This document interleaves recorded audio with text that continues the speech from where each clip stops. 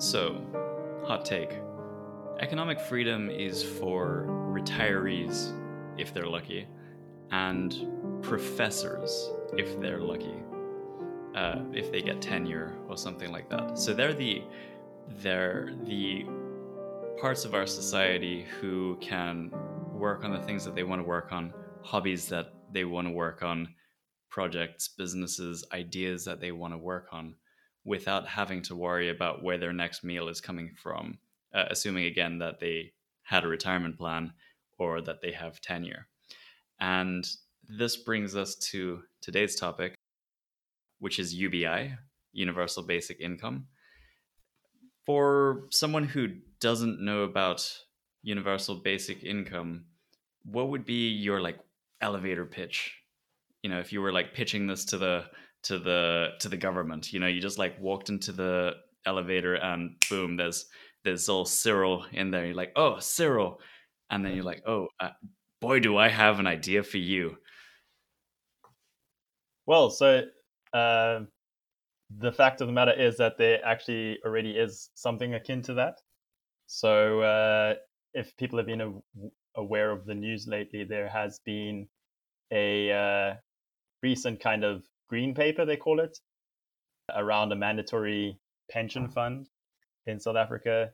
Fortunately, it has currently been scrapped thanks to some friends at Dear South Africa, an online site where you can submit your sort of feedback to these kind of government decisions. But basically, the idea is within that act that there was a certain part where it's going towards things like universal basic income, where effectively you would distribute a fixed amount to basically everyone within a country, or I would say anyone within a certain jurisdiction.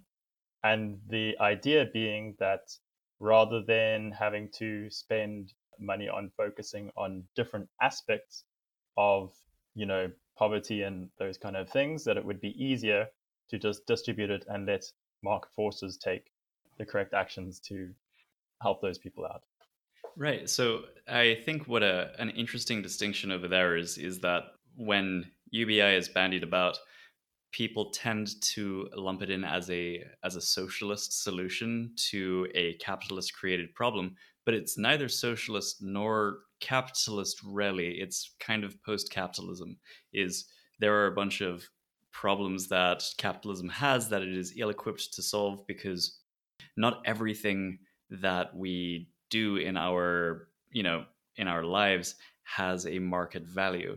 So by guaranteeing an income for everyone regardless of social or financial status or incentives to cover their basic needs, so that's like housing, clothing, and food. In South Africa, I'm going to spitball an amount and say like 8,000 rand per month would cover that, maybe less. And the reason for it not being dependent on social or like financial status is that you don't want a point where people are disincentivized from actually going and working and then losing access to their UBI, which has been one of the big problems with welfare. Yeah. So one of the challenges with UBI is, first of all, is there's the model of you're giving out money to a certain population, and there's questions around whether you can do effective targeting.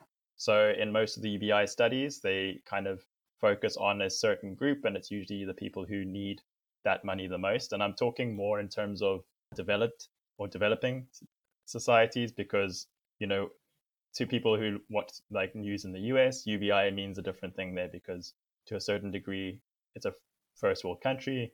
There are certain things taken care of. And when you go and look to things like Africa, there is a more dire situation in terms of poverty. Yeah.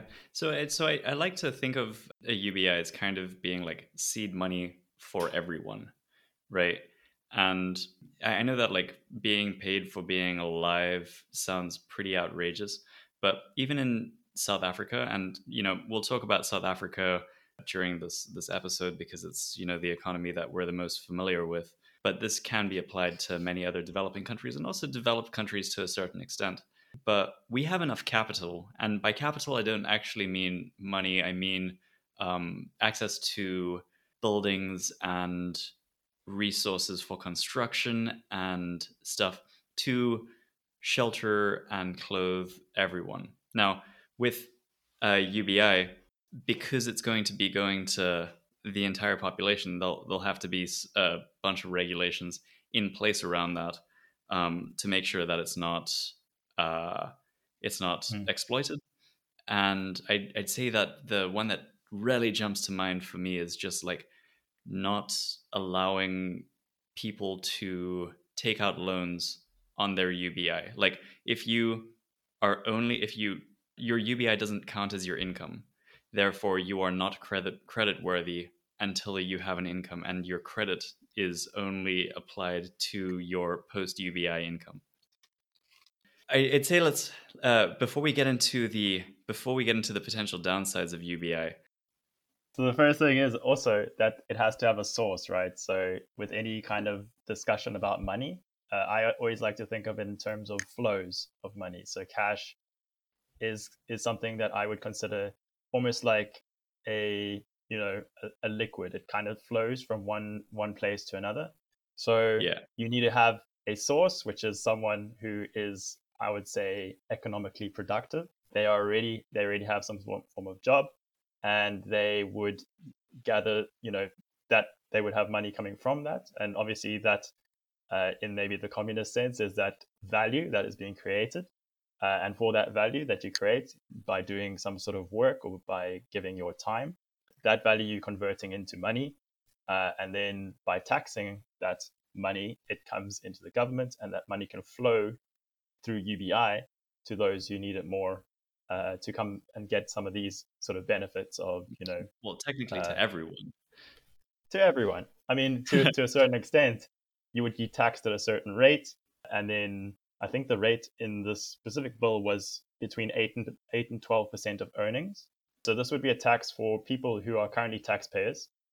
Yeah. It would be a tax added to your income tax. So at the moment, you would have income tax. So, you know, at the end of the month, you just get less money. There's also questions about the effect that that would have. So imagine, you're a salary earner, suddenly a switch is turned or the bill is signed, and you get around 10% of your money is now taken away. What effect that has? But then the kind of outcome is that the expectation in this bill is that they wanted to get to a value of around 7,500 rand per month for basically everyone. And even, in a sense of true universal basic income, meaning like there's no targeting, you would essentially get that back even if you are a salary earner.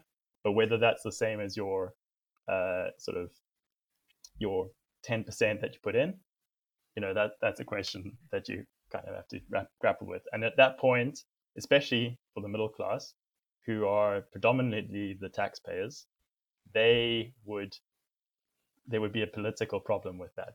And as you can see, if you go into some of these people who are, I would say, disputing the bill, a lot of those concerns are around the fact that can we really trust the government to do it effectively when in South Africa we have this big problem of corruption. So I actually believe, and this is from what I take away from UBI, right? Is that UBI uh, is completely affordable. So in South Africa, we would essentially be redirecting existing budgets from social and welfare programs such as like RDP housing, and because people can now afford to do that, right? And uh, let's talk about just housing for a second. Is that governmental housing projects are extraordinarily complicated, and there are contractors involved, and there's so many holes in that bucket where money can just be lost through corruption, etc., etc. Whereas UBI is very simple, right? It's capital, and then that capital gets distributed to all citizens of the country. So there's actually a lot less of a chance of that money disappearing than it would have through all these different welfare programs.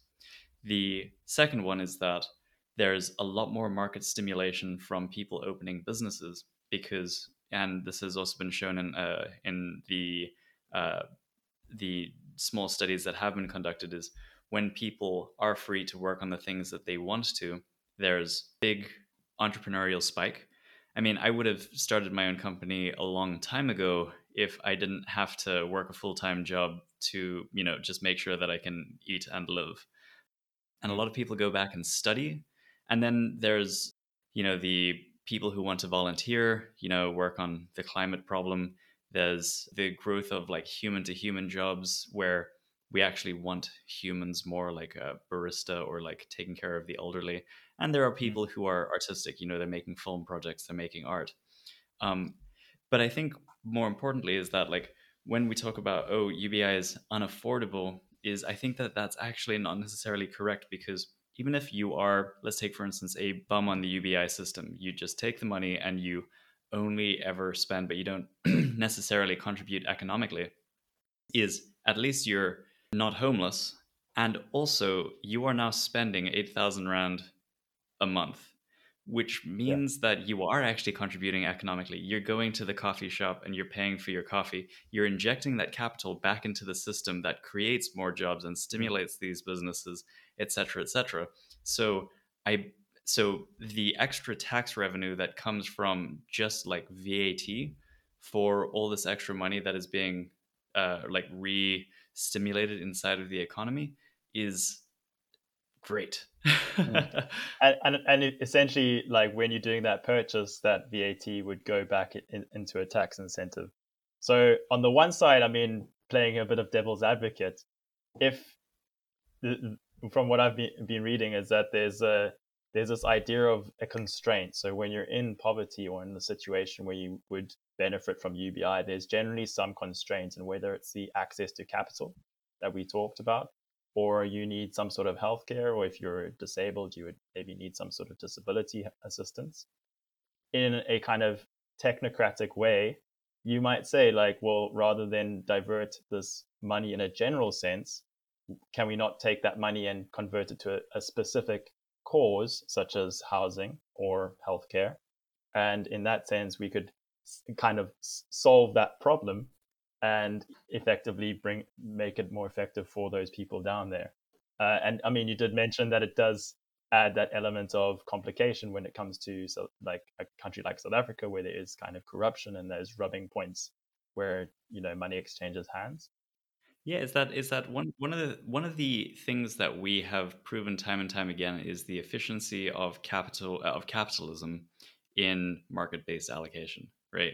So when it comes to housing, is that governmental housing projects, and you can like look through the records and you will see this time and time again, is governmental housing projects are always behind schedule, they are always over budget, and money just disappears, and it's a leaky bucket. Whereas a bunch of individuals or contractors that are building houses and getting more people participating in that market to rent, because they now have the ability to do so, is actually a much more efficient way of handling specifically housing. But what is that exchange? It's essentially a government like, again, thinking to the flow of money. The money flows to the person, and then that person flows to a private company. So that is essentially a transfer from public funds to a private company. And then that's where it kind of gets a little bit political, because you're like, well, some fat cat is gonna earn a profit, and then there's profit incentives, but in a good way, because those profit incentives means that they're going to build houses based on the market, that what people want. Although maybe in housing, I wouldn't say housing, because that's kind of a little bit tricky, because you build a house once and you kind of can't really replace it out. Yeah, no, I hear you, and I do think that it will be a hurdle to overcome, but I do think that UBI coupled with technological deflation, which is just like the cost of things and stuff is falling because of our improvements in processes for manufacturing, as well as like the zero marginal cost of information. So theoretically, education has zero marginal cost. If you have a YouTube course, some other person watching that YouTube course doesn't cost YouTube any more money, right? So there is technological deflation and then a way for people to just survive, which I think when we talk about like the purpose of government, people tend to misconstrue what the government's job is. They think that the government's job is the same as what a business's job is. But a government's job is to try and improve the quality of life and the welfare of the people living Well, inside of that state and protect their interests, theoretically. right? Theoretically, right. And one of the ways that they can protect those interests is by making sure that there is a good economy, because we've seen the better the economy, theoretically, the better quality of life, although that's kind of debatable once you get past a certain point, right? Mm. So I think that that's actually just a really good way for the government to redistribute funds to keep money moving, right? Is that they Mm. were going to go to private institutions anyway. But instead of going directly to private institutions, now they're going to the government via taxation or other methods, and then it's being Mm. redistributed to everyone. And here's one of the things that I think about when I think about UBI, right? I love Cape Town. I know that you love Cape Town too, right? It is a beautiful, beautiful city on the southern tip of Africa. I just watched the most gorgeous sunset before hopping on this podcast, and the only real issues that I have with the city are crime and homelessness, right? And these are crimes of desperation. These are people coming and like stealing your cell phone so that they can sell it, and buy. Uh, Whether it be drugs or whether it be food or something, is like they need that, right? Mm. And so for me, UBI is kind of like the way that we remove that desperation from society. And because that desperation has been removed, I mean, we've talked about this in Mm. previous podcast episodes. If we can solve the problem of desperation inside of Cape Town, Cape Town will thrive as a remote working hub. It will thrive as a tourism hotspot, and will have all of this foreign capital injected into the economy right here, which means that we'll have like Germans coming and sitting at coffee shops and sipping on, 35 Rand cappuccinos. And there's going to be a barista behind the counter. It's going to be Moses, right? Moses is going to be behind the counter, like doing his thing, making coffee, enjoying Yeah. himself, because that's his art, right? He doesn't have to be there, and he doesn't necessarily resent the fact that he's there. He's there because this is his art, and he loves making coffee for people. And also, it changes his life or it changes everyone's lives from surviving, right? So the reason to work as a person who's on UBI is that you're just surviving if you've got 8,000 rand a month, but you can thrive by working on top of that. Yeah, exactly. So on the part of crime, so from the reading I did, it was very brief. It does seem that it does decrease. There are a few studies that show that it does decrease the number of offendings. So basically, people who commit crimes. So that is one aspect to it. The other one being there is most of the things that I've read is actually it's actually a psychological effect. So by giving someone sort of sort of UBI, you are giving them a kind of sense of hope. Because when you're living on like $1 or $2 or one or two, you're living on scraps, you kind of lose this even the ability to imagine that you could get to that point. So when you're so like downtrodden, sometimes it's like you don't even want to bother like trying to start a Mm. business. When you're struggling to make means ends. But from a lot of the studies that I was looking through, it does have a good psychological effect, and that can lead to things like better health. So being able to, instead of, buying a McDonald's because that's like what's there, and, you're using your money that you've collected out of the car guard to go and buy yourself something dodgy, you can, Right. have some more positive effects on a psychological level, and that'll eventually lead to having, more optimism and more. I mean, there's kind of questions around whether it leads to more risk taking ability. So it might, but it also might mean that you might just save that money. Yeah, I mean, you don't necessarily have to, like, you should still save, right? But it's not a imperative to save because you know that like if things hit rock bottom, right, your business venture collapses and your girlfriend kicks you out and your parents disown you, is you'll still be able to rent an apartment, you'll still be able to eat food, and you'll still be able to look for a job. And I think that another thing that is important to talk about in terms of that context is that a country with UBI would have less exploitation in jobs because it isn't a necessity, right? The person who is being mistreated at work and working way too hard and not being paid enough, if they have a base to like a basic income, they could just leave. The second one is that the concept of a minimum wage would disappear because a minimum wage is just one of our ways of trying to reduce exploitation. But in a case where you don't have to work, means that exploitation isn't a problem in that context. And we could, not care about minimum wage. I mean, like, let's take, for instance, you really like dogs, right? Mm. And someone's like, hey, Jason, can you watch my dogs all of Saturday for 50 rand, right?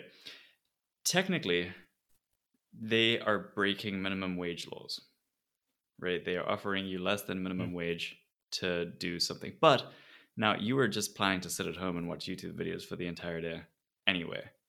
So, But I could come do it on your couch and yeah, exactly. and look at your dogs, and I get a little bit extra.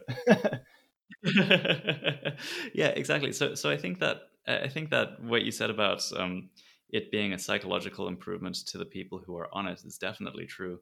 Uh, Mm. One of the objections to that, though, is especially in South Africa, there are quite a few people who are quite critical of like homeless people or underprivileged people in the country. And if you suggest giving 8,000 rand a month to Mm. people in South Africa, they'd be like, "Oh no, they're just going to go and spend it on drugs and alcohol." It's a political thing. It's a bit of a political thing, and like keep in mind that I could definitely see a populist political candidate run on the platform of we should not have UBI or we should drop UBI because people are buying drugs and alcohol with it, while sidestepping everything that is good about it, right? Because people don't like the idea that their tax money is being used by someone to go and take drugs.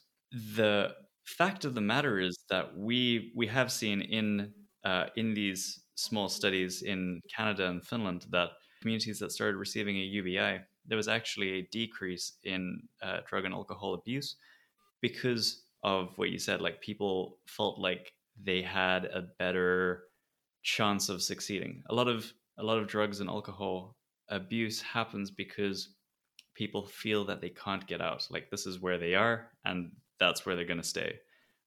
Whereas this says like, hey, listen, you can go back to school, you can actually clean up your life. But if you are just going to do drugs, right? At least you're not doing drugs on the street. At least you're doing drugs Mm. in your apartment, right? At Mm. least you're not begging from people for food. Is you Mm. at least have your food. So even if people did spend it on drugs and alcohol, it's still a better situation for them. 100%. And I think it maybe like talks more to having a in a sense it is it's a social security system. So it's a system where if we read all these stories about people living month to month, and then one day they have maybe they couldn't pay their car payment for 1 month, and then they have a car accident and suddenly they're not insured, or something happens, maybe they get sick and then they lose that extra month, and suddenly that puts them into debt, and then there's a debt cycle that takes them lower and lower down. So whether that's something that UBI solves, which I mean it might be an easier way of doing it, or whether you have better governance around, or better government policy around the fact that if you default there's not so much of a penalty. And I mean, in a sense, we do kind of have, the whole credit system of, credit scores and all of that, which is not necessarily controlled by the government, but it's kind of, Hmm. if you do something wrong, you're going to get punished more, and then you won't be able to pull yourself out of that hole. So having that sort of mental catching net of saying like, okay, we can look after you. You're not necessarily going to be living a lush life, but you will be able to survive and get by. Oh, so specifically with that is, I think it's important to have a whole bunch of economists sit around and calculate what the UBI should be based on what the threshold is for surviving, right? So not so I spitballed the 8,000 rand a month because that's how I understand surviving in Cape Town. But fact of the matter is that you can survive for significantly less than that in this country, and also it because you can live anywhere. Uh, we'd see, I think, a exodus from cities where people have to be in order to do their jobs, which they need to have, where Mm, they could go and live in a much more affordable part of the country mm. and potentially even stimulate those areas over there. Yeah, and one of the things that what I'm very optimistic about is the fact that in certain ways the developing world is a little bit ahead of the sort of developed countries, in the fact that in the developed countries they had this idea of a consistent job where everyone had one Mm. job and that was taxed in a certain way. But in a developing world, essentially you do have multiple streams of income, and if you look at some of the westernized media, you see that that's becoming a very popular thing. Like you might not necessarily have a solid salary job, but you might be doing things on Fiverr, you might be doing a little piece on the side there in every different place. And also on top of that, you have the fact that you having more access to other forms of equity. So in the way that I think about it, a small sort of trading platform like Easy Equities can give you access to equity in a sense that you're not Mhm. essentially having to spend a lot of capital. It's still percentage based. There's no minimums. Not an advertisement anyway, by the way, but essentially you'll have more of those platforms where even if you're earning 100 or even if you're earning like the 8,000 rand that we're talking about, you could still put a portion of that into for instance stocks or fractional home ownership and all of these kind of nice things, and have some form of Yeah. equity. Although whether that's within your lifetime makes sense, whether someone would forego the opportunity cost of spending that extra, because if you're only saving like a hundred rand a month, or even 1,000 rand a month, it can get you to somewhere. But whether it gets you to somewhere over a lifespan to be able to afford a house one day, that's something that you have to kind of consider when it comes to the opportunity. But it does give you some access to a form of capital. So I'm sure you can tell from this half hour so far that I'm a bit of a fan of the concept of UBI. Mm, I I do have one, maybe two objections to it, but they're very soft objections. And so what you said is definitely true on an economic sense, but from a, I don't want to say an emotional sense, but like a psycho spiritual sense, is that some people are afraid that a UBI will diminish the value of work. So there's this industrial age idea that the purpose of a human is to contribute economically. And I think that we're kind of on the precipice of going into a different age. Actually, I've mentioned this book to you a few times, and I will mention it again. Is The World After Capital is such a good read, and it actually talks about the transition from the industrial age into the knowledge age, and about our like the values that were ingrained into us during the industrial age of like getting our sense of purpose from our jobs and the value of work. And this is something that I've been struggling with in my own life because I essentially have a UBI, or I guess it's not super basic, but it's like I have, a company that I don't necessarily have to do too much work at, and it will give me a salary every month. And I have to figure out what it is I actually want to do with my time. Is that, volunteering? Is that spending time on arts and hobbies? Is that getting into good physical shape, spending time with my family and friends and stuff like that? And the answer to those is yes, but in what quantities? How do I figure it out? What is it I'm going to do with my time? And it means that a UBI will kind of be a forced introspection to a bunch of to the population, saying like what is it that you want to spend your time doing? Because uh, this is something Simon has said a few times, where when you're young, it's this idea that like, what do you want to be when you grow up? Like, what is your dream job? And his answer is like, my dream is not labor, right? My dream isn't to be labor. The way that I phrase it is, it's that work is work. So no matter what you're doing, whenever you're working, it's always expending energy. So, I mean, I know because I'm sort of a little bit lazy and maybe potentially a procrastinator. If I had a constant source of income, my worry is that I would just lie flat on a couch and play Xbox all day. Because you can still order some food, you can go have coffee, you can there's almost this idea that you will move towards sloth and be like more lazy, and to a certain extent, a lot of the studies that I was reading through, they do have there is a market drop in the hours worked, but whether that is to focus on things like education, as you said, or to child rearing, there might be a Mm-hmm. benefit in a sort of psychological and societal sense. But I mean, in your circumstance and in the circumstance of, you know, someone who's essentially got something to fall back on, you kind of have to think a little bit harder in terms of, what that means for you going forward, and what that means, how you're going to contribute, and I mean, if as someone who doesn't really aspire to, things that are kind of material, it becomes very hard Mm-hmm. because like someone who's more materialistic, they're like, well, I want a car, so they're going to work a little bit harder to, maybe afford that, or maybe afford to go on like a nice vacation. But I mean, also having been minimalist and also being, very anti-materialistic, I'd say it's very hard to have those things to aspire to. Yeah, I hear that. Well, one of the things that I will circle back to is we have a problem in the first world that's going to start affecting South Africa soon as well, and that is an elderly population. Right? There are going to be more old people than young people, and taking care of elderly has uh, historically been something that people did because it was a thing that they did. It Mm. was a part of tradition. It was a part of just being in a family was.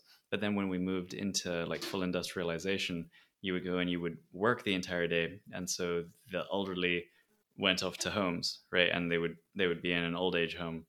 But I would see that the growth of people taking care of the elderly again as something that they do.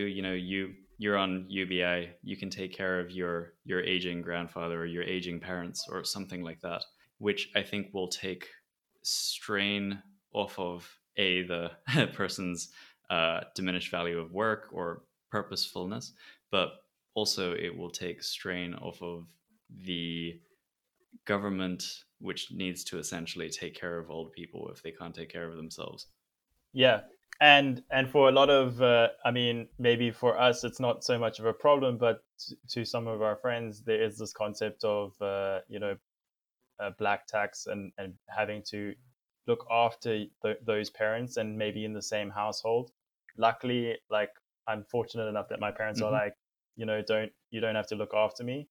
But if you're earning a certain salary, and immediately, 20 to 30% of that goes to looking after your kids, or looking after your, I mean, kids is a different thing, but looking after your parents, you've kind of got this generational sandwich, as they call it. So I mean, it exacerbates when you do have kids, because then you're basically looking after them and looking after your parents, and you're not able to, fulfill your own kind of dreams and goals. So I mean, it can be problematic, but having something look after those your parents as they get older would alleviate that and allow you to have more access to something that you really want to fulfill. So that definitely, and then also, and I'm just like completely spitballing off the cuff over here, Mm, is I do believe that if UBI were a thing, we would see a growth of community centric households where people share expenses more mm, and are like form closer communities, because as we know, like sharing a household is one of the most effective ways to save money, and having a multiple income household is really good. So if you've got like an entire family that lives in a house together, that would be economically beneficial for everyone involved over there, and that could lead to stronger social cohesion inside of communities, as well as like better emotional support and like less mental health issues, and also solving the problem of taking care of children and taking care of adults. yeah, and one of the things that kind of stuck out for me when I was reading up on it is that especially in the developing world, there is a tendency to want to. I mean, in the trials that they did for UBI, there's a tendency to want to group those sort of monthly payments and then have more of a larger tranche that comes out at a certain point. So I mean, it's similar to the idea of a stockpile that we have in South Africa, where members of the community will group that money together and use that sort of collective Hmm. money to you know build a school, or send one of your friends to college or university. And there's kind of those kind of social aspects of pooling those amounts of money together.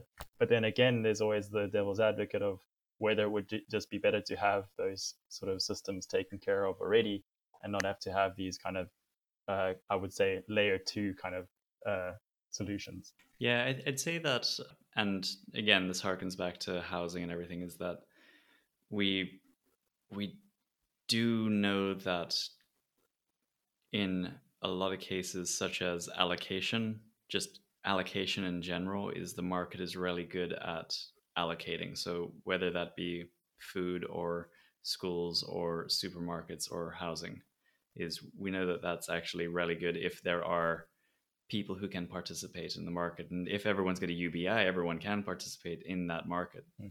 Um, but one thing that uh, there that we don't have a price for, that we can't allocate a market to, is the the looming climate Mm. catastrophe. And I think that that's something that more people would be interested in getting involved with, whether it be volunteering in local projects, whether it be like sea cleanup or advocacy groups for not burning down rainforests and stuff like that. Is like, I believe that there are so many people who care about causes that they just can't realistically become involved with, because man's got to eat.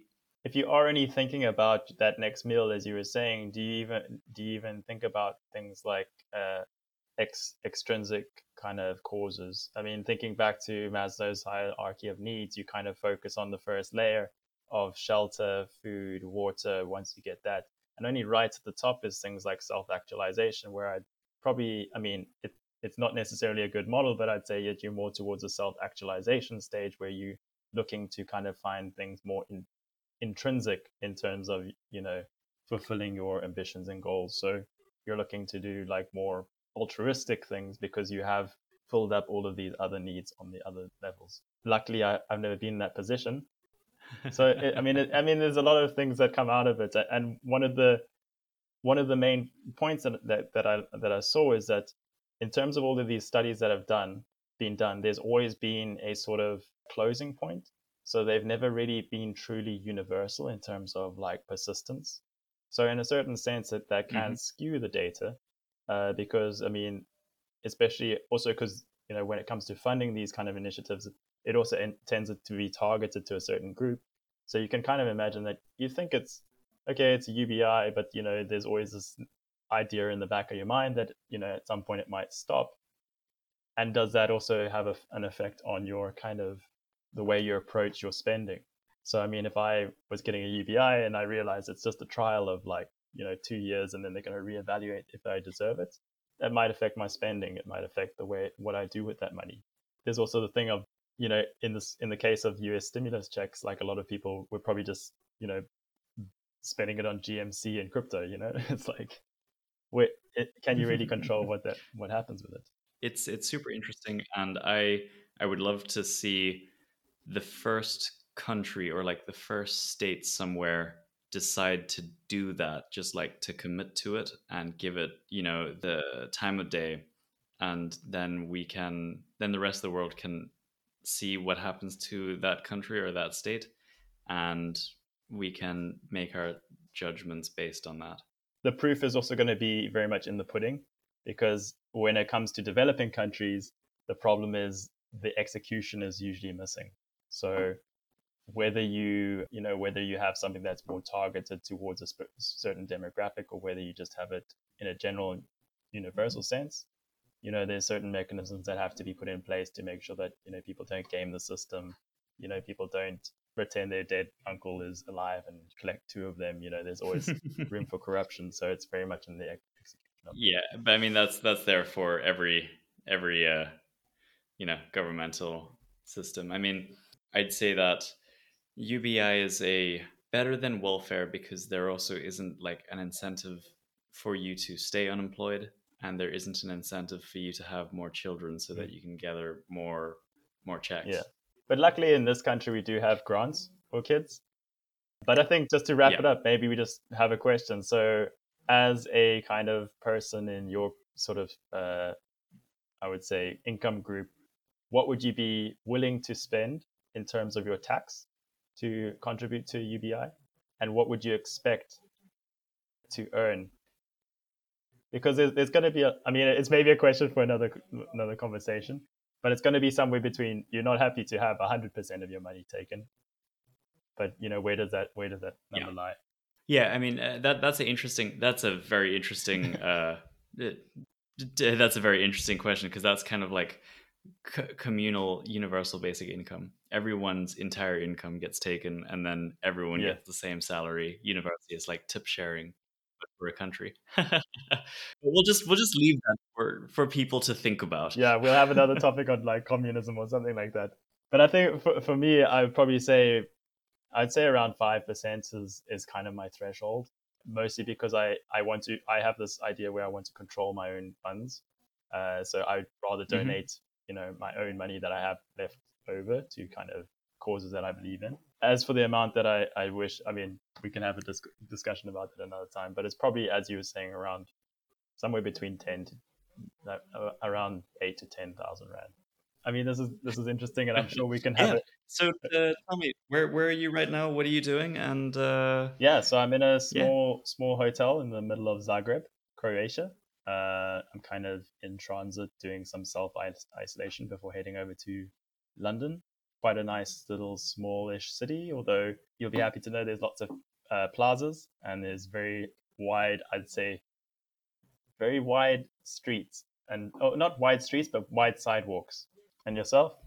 Hi, I'm up in Gordons Bay, looking out over the ocean, or I was, but it's dark outside now. It's beautiful up here, and it's turning into summer, and there's flowers, and I'm happy, and I have a new podcasting mic, and I'll get one when I get back to the UK, because my mic is very scratchy, and I've even tried to use the one from my cell phone, which has only got one earpiece working. But anyway, it's been great chatting. Yeah. Been good chatting. Have a great afternoon. And we'll see you on the next podcast.